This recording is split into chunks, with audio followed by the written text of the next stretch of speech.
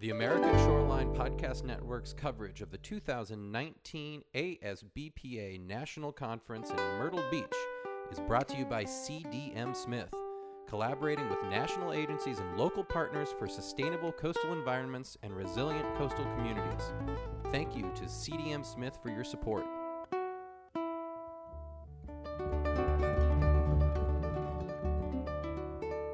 Hello, everybody, and welcome to the American Shoreline Podcast from Myrtle Beach, South Carolina. My name is Peter Ravella. I'm the co-host of this show.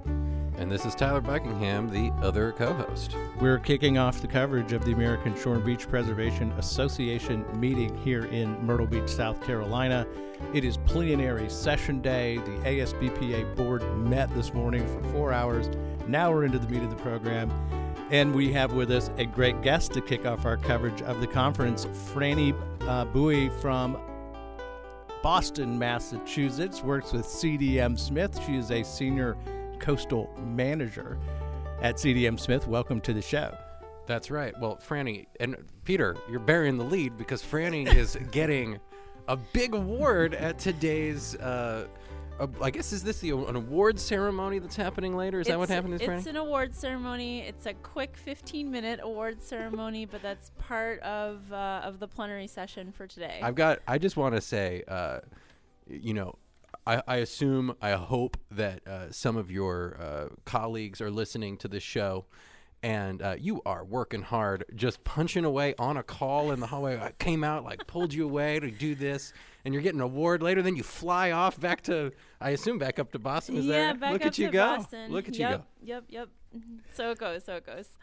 So go ahead, Peter. Well, let's talk about the award. First Sure. of all, Tyler, CDM Smith is the sponsor of our coverage of the ASBPA conference, and so we want to thank Franny, you and the company. That's right. For making this possible today. But the award, tell us about the award you're receiving today. So the award that I'm getting is the Rising Star Award. I've been attending and participating in ASBPA, I think, for about 7 or 8 years at this point. And recently have become much more involved in the Northeast chapter as the vice president of the New England contingent. So I think with that and kind of just the youthful exuberance as part of who I am, I think I really appreciate the community reaching out and showing their acknowledgement of my efforts with ASBPA.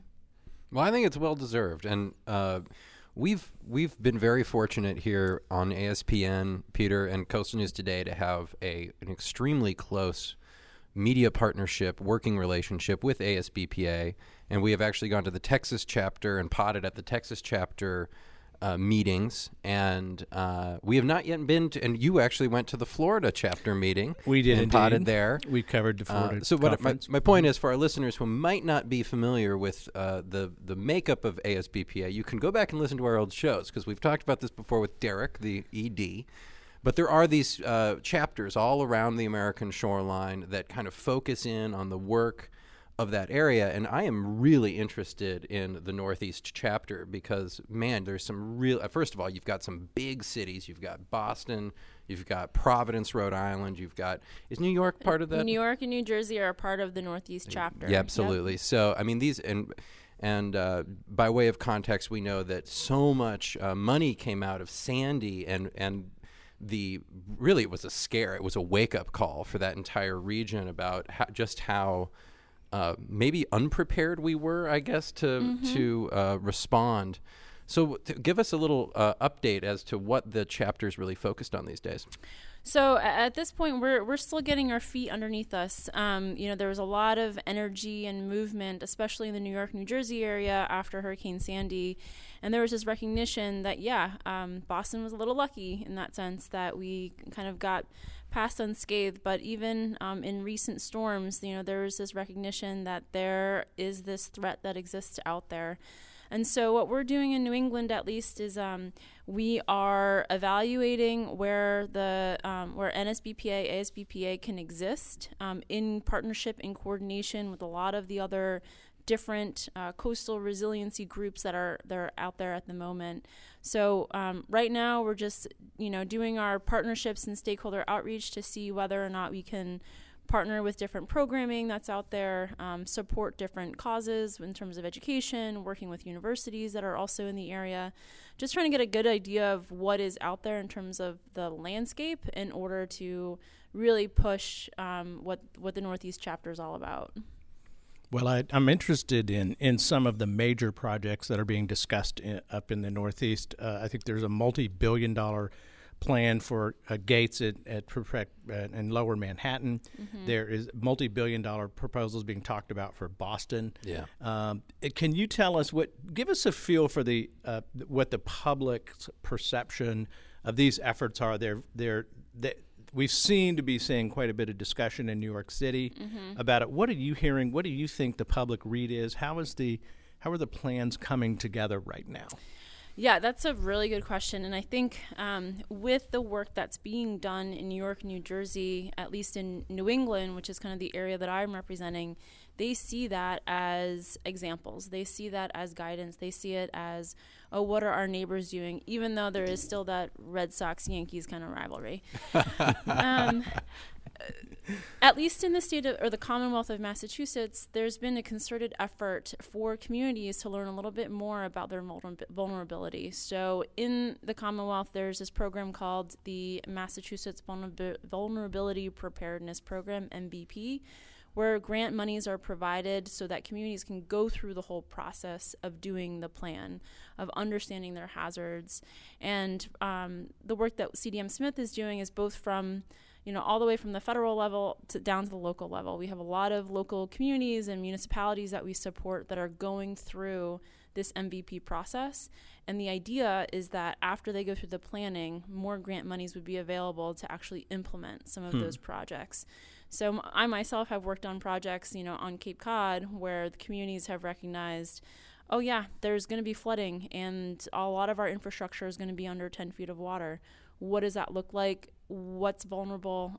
What can we do to help our communities be more resilient? What are those steps to get there? Mm-hmm. So, Franny, did you get a chance to go speak with city councils and community groups on the vulnerability assessments of these things? I'm very curious. Yeah, so let's talk about what that sounds like. Leaving us hanging here. Yeah, well, yeah. Because I think part of it is I'm kind of curious about two things. One, is there a growing recognition that this vulnerability is legitimate and real? I'm kind of curious about that. And I'm wondering if you've come across what's going on in Wellfleet out on Cape Cod. And I think that's the right name. Yeah, so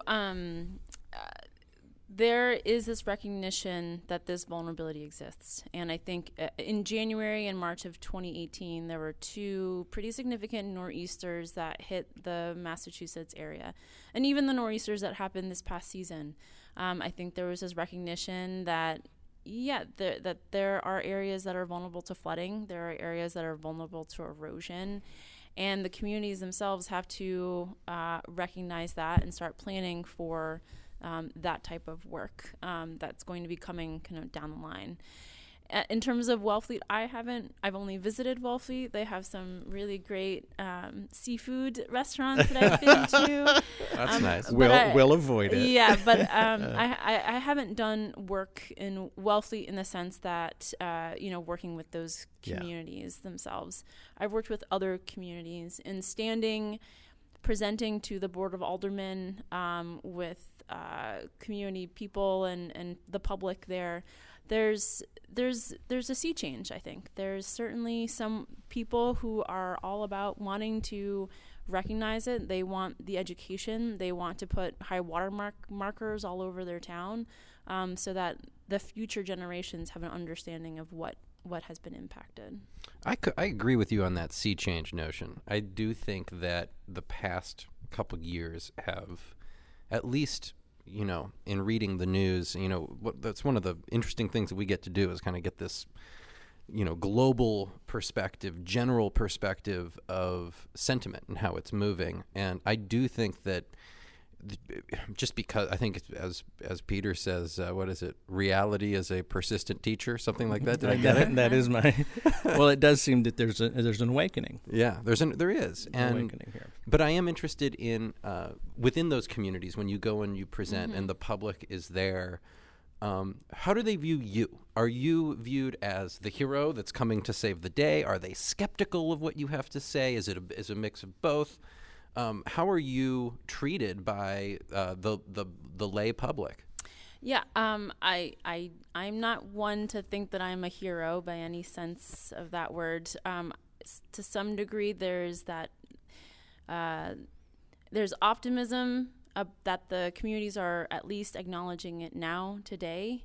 And then there's also, to be frank, the pessimistic side of how are we going to fund it? How is this going to be implemented? These neighborhoods are going to be changed forever if this were to become a reality. So I don't necessarily think that I'm, I could say that I'm a superhero with the Reaper at the same time. Like, there's this potential that this will become a reality for them. And I think just having that frank conversation with them helps them understand kind of what that future may hold. Yeah, what can I? This is a kind of just maybe a dumb question, but I've got to ask it. What does adaptation for the coming, sea level rise, climate change? What is that going to look like in terms of? I'm not talking about Boston and New York, these gates and big projects, but for some of these small old fishing town villages that line the northeast shoreline. What is it going to look like for them? Is it going to be retreat? Is it going to be elevation? Is it going to be armament, beaches? Is it all of the above? What are you advising these folks to do? So it's a combination of all those adaptation strategies. There's certainly areas where they have to make a difficult decision, and what we are trying to do is help inform them of what that decision could be and what those implications would be. Definitely elevation is part of it. Definitely retreat is part of it. There are other infrastructure strategies that are possible, but those are heavily financially commitments that those communities have to make, and we can't make those decisions for them. It's really up to the public officials and the communities themselves to make that decision. I'm glad you've mentioned funding as a critical component of how these strategies will be developed and play out. As I think Tyler and I recognize, and in talking to coastal engineers on ASPN, in an area like Boston or in the city of New York, in Manhattan, the cost of protection of Manhattan is going to be significant, and it is going to be paid. And there isn't going to be any doubt about that because of the value of the upland real estate. Totally. The San Francisco International Airport they're talking about $1 billion flood barrier for the airport. A cool bill. This is also what's happening in Boston with all this low-lying land in the city. These investments are kind of more straightforward. In the off communities, I would say, or the areas of less density and less value, this is where the real tough I think choices are going to have to be made because the financial capacity of the community is not as great, number one. So let's talk about what the supplemental disaster funding looks like, or where do you see the revenue coming from when you're working on a program of options for a client? And you're looking at a slate of potential funding sources. Are you sort of optimistic? What are you seeing? Does it look manageable in these areas that are not, the main metropolitan areas of the region? So what I've seen, or at least we've discussed with some of the communities especially, is that there are funding opportunities, and the work that CDM Smith is doing from both the federal down to the local level, provides different opportunities for funding to occur. So we've advised communities to say, look, you should look at the FEMA hazard mitigation grant programs. That's an option in order to get funding to implement these different programs. The Commonwealth of Massachusetts, as I said, as part of that MBB planning process, has coastal resiliency grants that communities can apply for and implement some of these strategies. But yes, it is a challenge. Funding will always be a challenge unless, Congress changes and the funding stream is different. But the other element that I'm just thinking about off the top of my head is this kind of the phasing component of it. Mm-hmm. So helping communities understand, well, if you can't do it all in one shot, let's talk about the different phases that you can go through in order to help, get this project, in the ground. Have you been able to go through the process of conceptually defining the problem, working on a slate of options for a community, the selection of the best option, and putting something on the ground? Is there an example that you can point to that you think is a great balance of the economic costs versus the benefits of resiliency planning? Walk us through a good one. What does it look like when it works right? Yeah, so that's all great questions, Peter. And I would say, don't mean to put you on the spot, no. But it helps our readers understand it. Our listeners, can it be done? Yeah. That's kind of what I'm. Yeah. And there are certainly communities, at least in my realm and space that I know of, that have been able to go from the planning, the recognition, the alternatives analysis, picking one, funding it, and putting it into the ground. I think each community is different. I think each community has its own political will, and works in concert with, the Conservation Commission, as well as the people who have private homes right by that area. So it's a complicated issue, but there are many communities in Massachusetts, I believe, that have gone through that process. And it's a multi-year process. It is an expensive process. But again, I think that the federal government has provided opportunities for funding. The Commonwealth of Massachusetts supports those opportunities and have supplemented with additional funding. And then again, it's political will within the communities themselves to actually push forward and work with consultants such as CDM Smith to design and implement those projects. Well, CDM Smith is certainly just one of the best in the game, I've got to say. Of course, we're very capable firm. Very capable. Obviously super. You're a great example, but super good at what you guys do and have lots of experience. And when you're going into these small towns, or even larger towns, mm-hmm. and working with leaders who, let's be real, there's a fear factor here.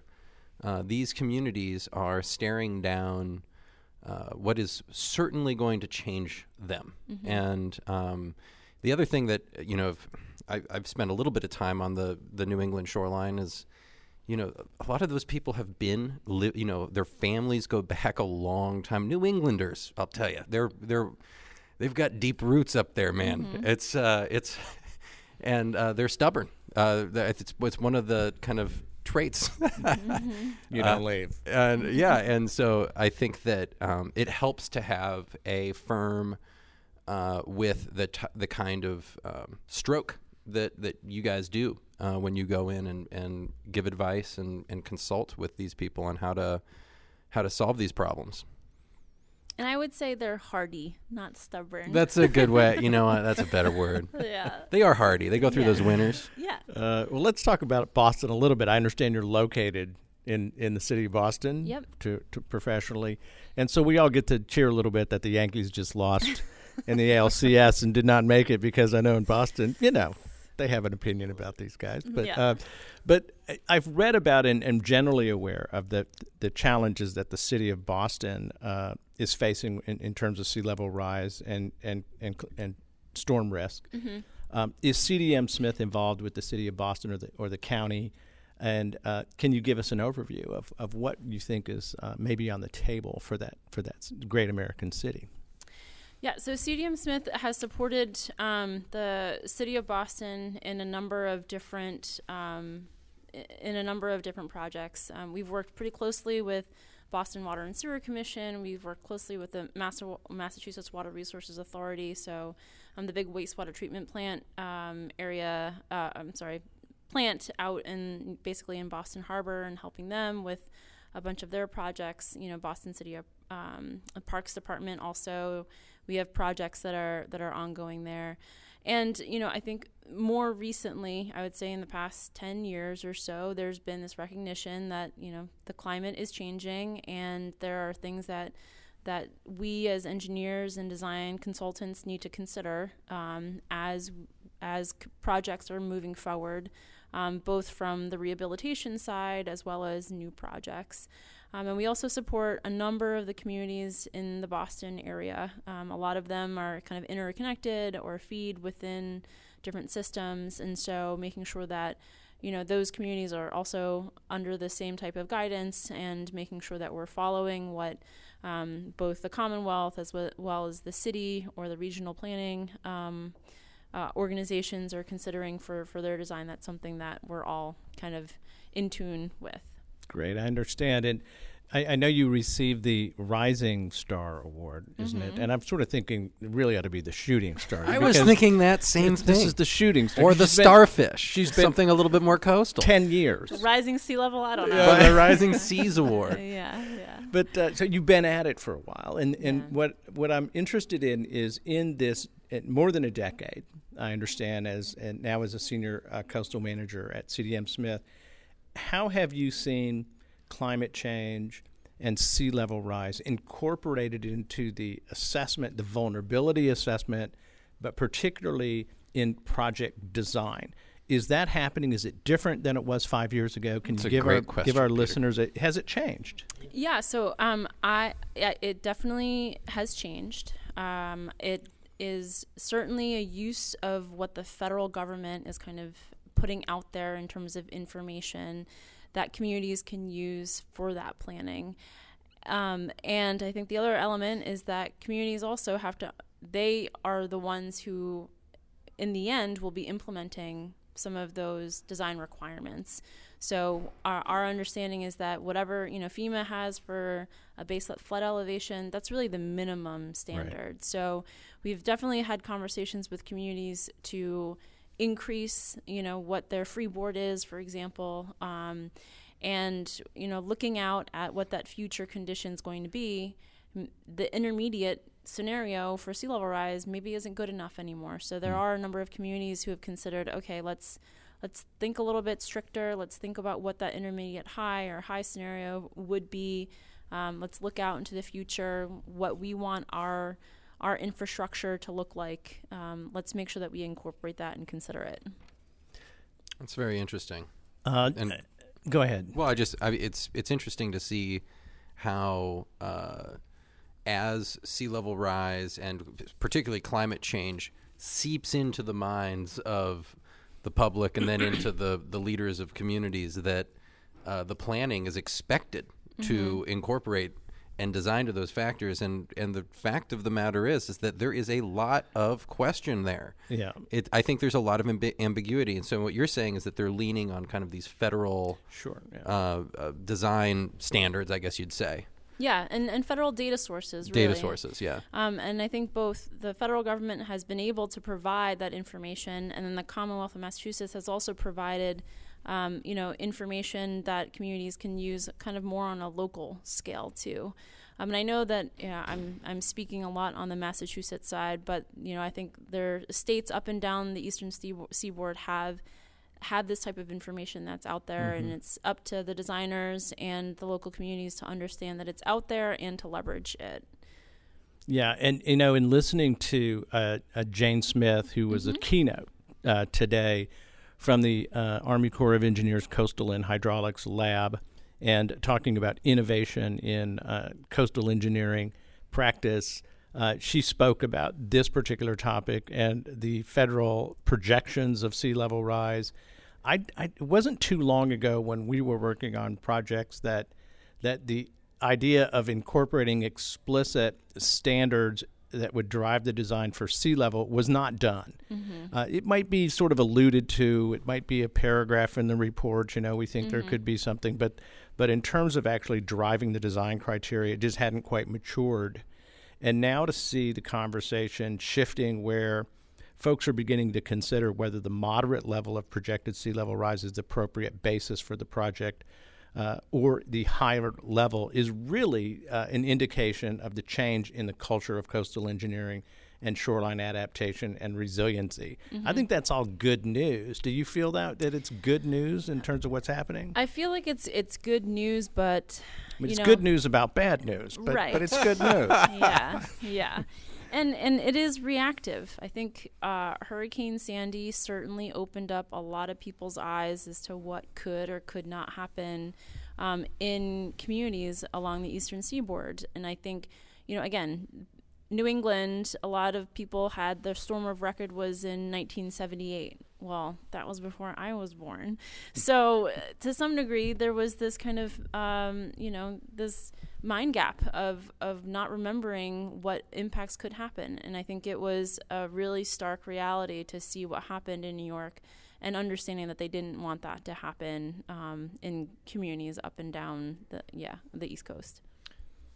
Yeah, no doubt about it, Franny. I mean, that storm left a serious mark and also brought in a bunch of money. And by that, and an idea of that money would, in addition, of course, to be rebuilding the beaches and the dunes and all of the impacted areas, would also go toward future resiliency. And that is still underway. And I think that there's still, I think you're right to say that there's still momentum from that storm.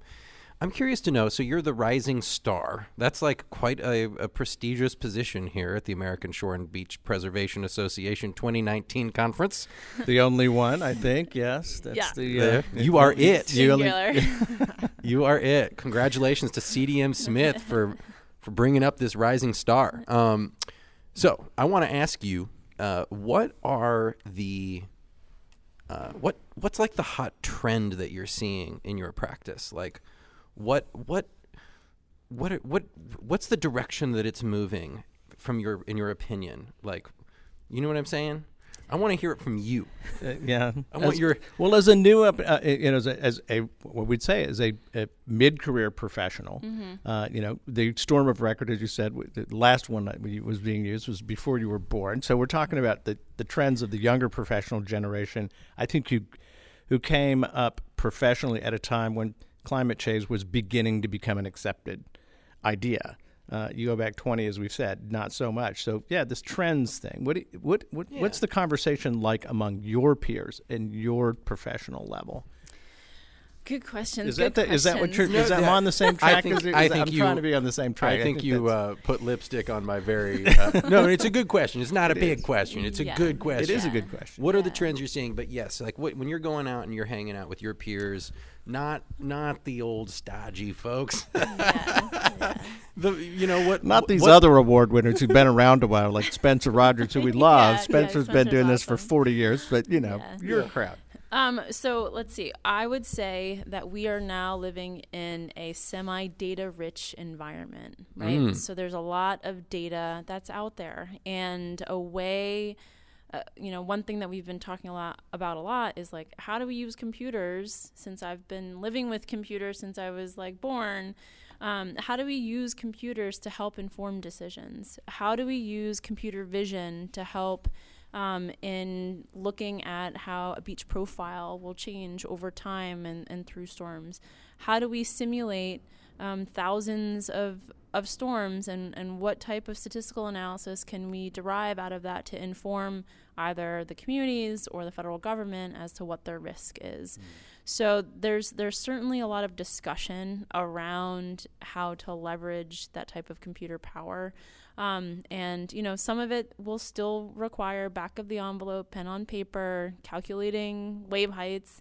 But there's also a lot of push towards, let's make this efficient. Let's make sure that the information is up to date. Let's use best available data in order to help communities, become more resilient. Yeah, and understand what the hell's going on out there. Yeah. We were having a conversation the other night with a guy who in the 70s was approached by his city manager, and the city manager's like, I just need to know where it's eroding and where it's accreting. Will you just tell me? I mean, this was a resident who apparently had a good intuition for sediment. He just kind of felt it. He went out to the beach and he's like, it seems to be getting bigger here. It must be accreting. That's the way they did Troy it. Giles, who is was one of the settlers, really, of South Padre Island, Texas, back before the city became a city, But it is, and this happens a lot. You do hear when you talk to the folks who did this decades ago, sort of an anecdotal approach to how the shoreline is understood. I mean, that's obviously been changed through organizations like ASBPA and all of the academics who work so very hard on this stuff. But here's my question, and I wonder if this comes up in the community that you are in of younger professionals. There is this temptation. The whiz-bang of computer modeling really is astonishing now in the years that I've been coming to ASBPA. Yeah. Whiz-bang. It's just, I love it. Yeah. It's incredible what you can do. The wave simulations, the visualizations, the time lapse, all of this is just stunning. And it's something that Jane Smith spoke about in her talk about the tools of the trade and the advancement in the tools and the data availability. Is there a potential here that we get blown away by how, I don't know what the word is, how much of a whiz-bang thing it is, and stop thinking, and we get over-reliant, or we become, are you concerned about that in terms of the exercise of judgment, when we get into the political world where you've got to exercise political judgment, community judgment, integrate financing, we're getting past data. I mean, how does that feel to you guys when you've got this incredible tool set at your disposal now? Yeah, I mean, I think that for sure there is some assumption that there's this kind of loss of knowledge or fundamental understanding of what beach processes do occur based on this video game, right, of storm surge and waves. But I think that it is important for, students, young professionals, to understand what goes into these calculations, what goes into the modeling, to understand, the functional elements of how waves are propagating inland in order to get an understanding of how that really is represented in terms of those risks.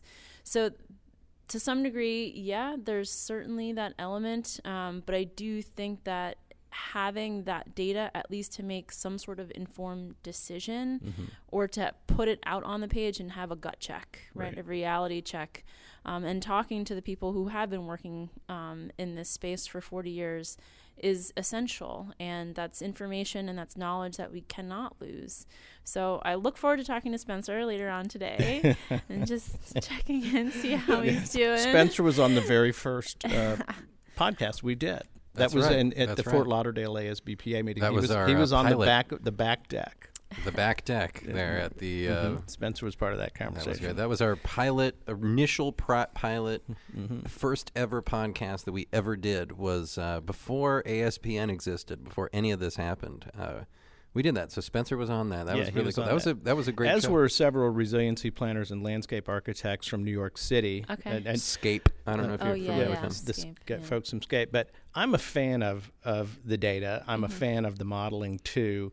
I do think it adds a much higher level of confidence in understanding these complicated problems. But at some point, of course, it comes down to what can you afford to do, and that notion of political will that you mentioned. That's ultimately all of this. I mean, I used to say this in the community workshops that I used to do, is it's all politics. And it is all politics, which means every decision to move forward in a community on a project like this requires a decision by elected officials, and you have to be aware of the political context that you are in. And I wish somebody would come up a model for that, because I'm not sure you can model that. I think you have to I think you got to be just smart and adept and credible as a professional and work with the community. But I know that I think we got to wrap this up. But I have to ask you one other topic, because this is such a big deal up in your in the Northeast chapter. Are y'all talking about wind power much up there in your chapter meetings? So sort of, yes, kind of, maybe. The chapter ourselves, we have not been talking about wind power directly, but there are certainly organizations that are working and talking about it. I think there were a couple of people who had been involved in NSBPA who have since moved to offshore wind projects. Okay. So that's certainly something that is on the docket. That's certainly something that I think, if there's interest from the chapter, that will certainly support. Well, I hope ASBPA in general, but particularly this chapter, because I think it's probably the strongest offshore wind market in the country right now. It's in the Northeast. Yep. Hundreds of millions of dollars being spent on the offshore leases for wind energy sites, not for the construction of the towers, but just for the lease rights. But we're going to see this interplay of that industry and the shoreline communities in ports and waterways and port infrastructure, and how all of this gets built and managed is going to be right up the alley of firms like CDM Smith. So I think for the coastal engineering community, understanding that industry and how it's going to affect those shorelines that you guys work in, I think is and hey, listen, I'll give you one hint. In the Gulf of Mexico, GOMESA is a major funder. And what it is the federal royalty payment that goes to every county on the Gulf of Mexico, except the Florida counties. But it's hundreds of millions of dollars a year.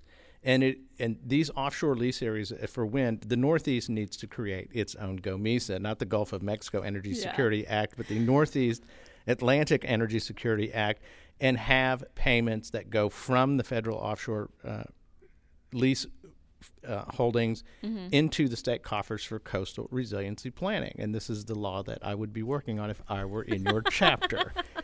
So I'm going to throw that out as an idea. It's a good thought. It's a good thing to keep on the radar. So thanks, Peter. I'll definitely. It's all about the money. So you got to find the money to do the stuff you guys know needs to be done. Absolutely. And it should be paid. Yeah.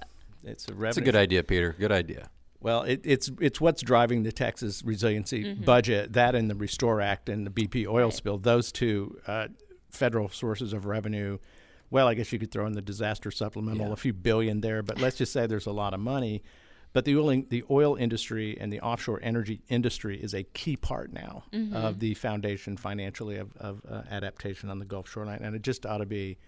It ought to be what happens on wind. I'd be introducing the bill. I'd be working with the legislator. Yeah. Well, and I think, obviously what Peter said is that all of that infrastructure is going to be coastal. The maintenance, the landing of all the, it's all going to require a bunch of boats that are going to be coming in and need bulkheads to boat up to and all that business. Well, and I think the state of Connecticut Port is putting $1 million in improvements to get ready to handle offshore wind towers and blades. I mean, the whole design of the port has to change, and the size of the.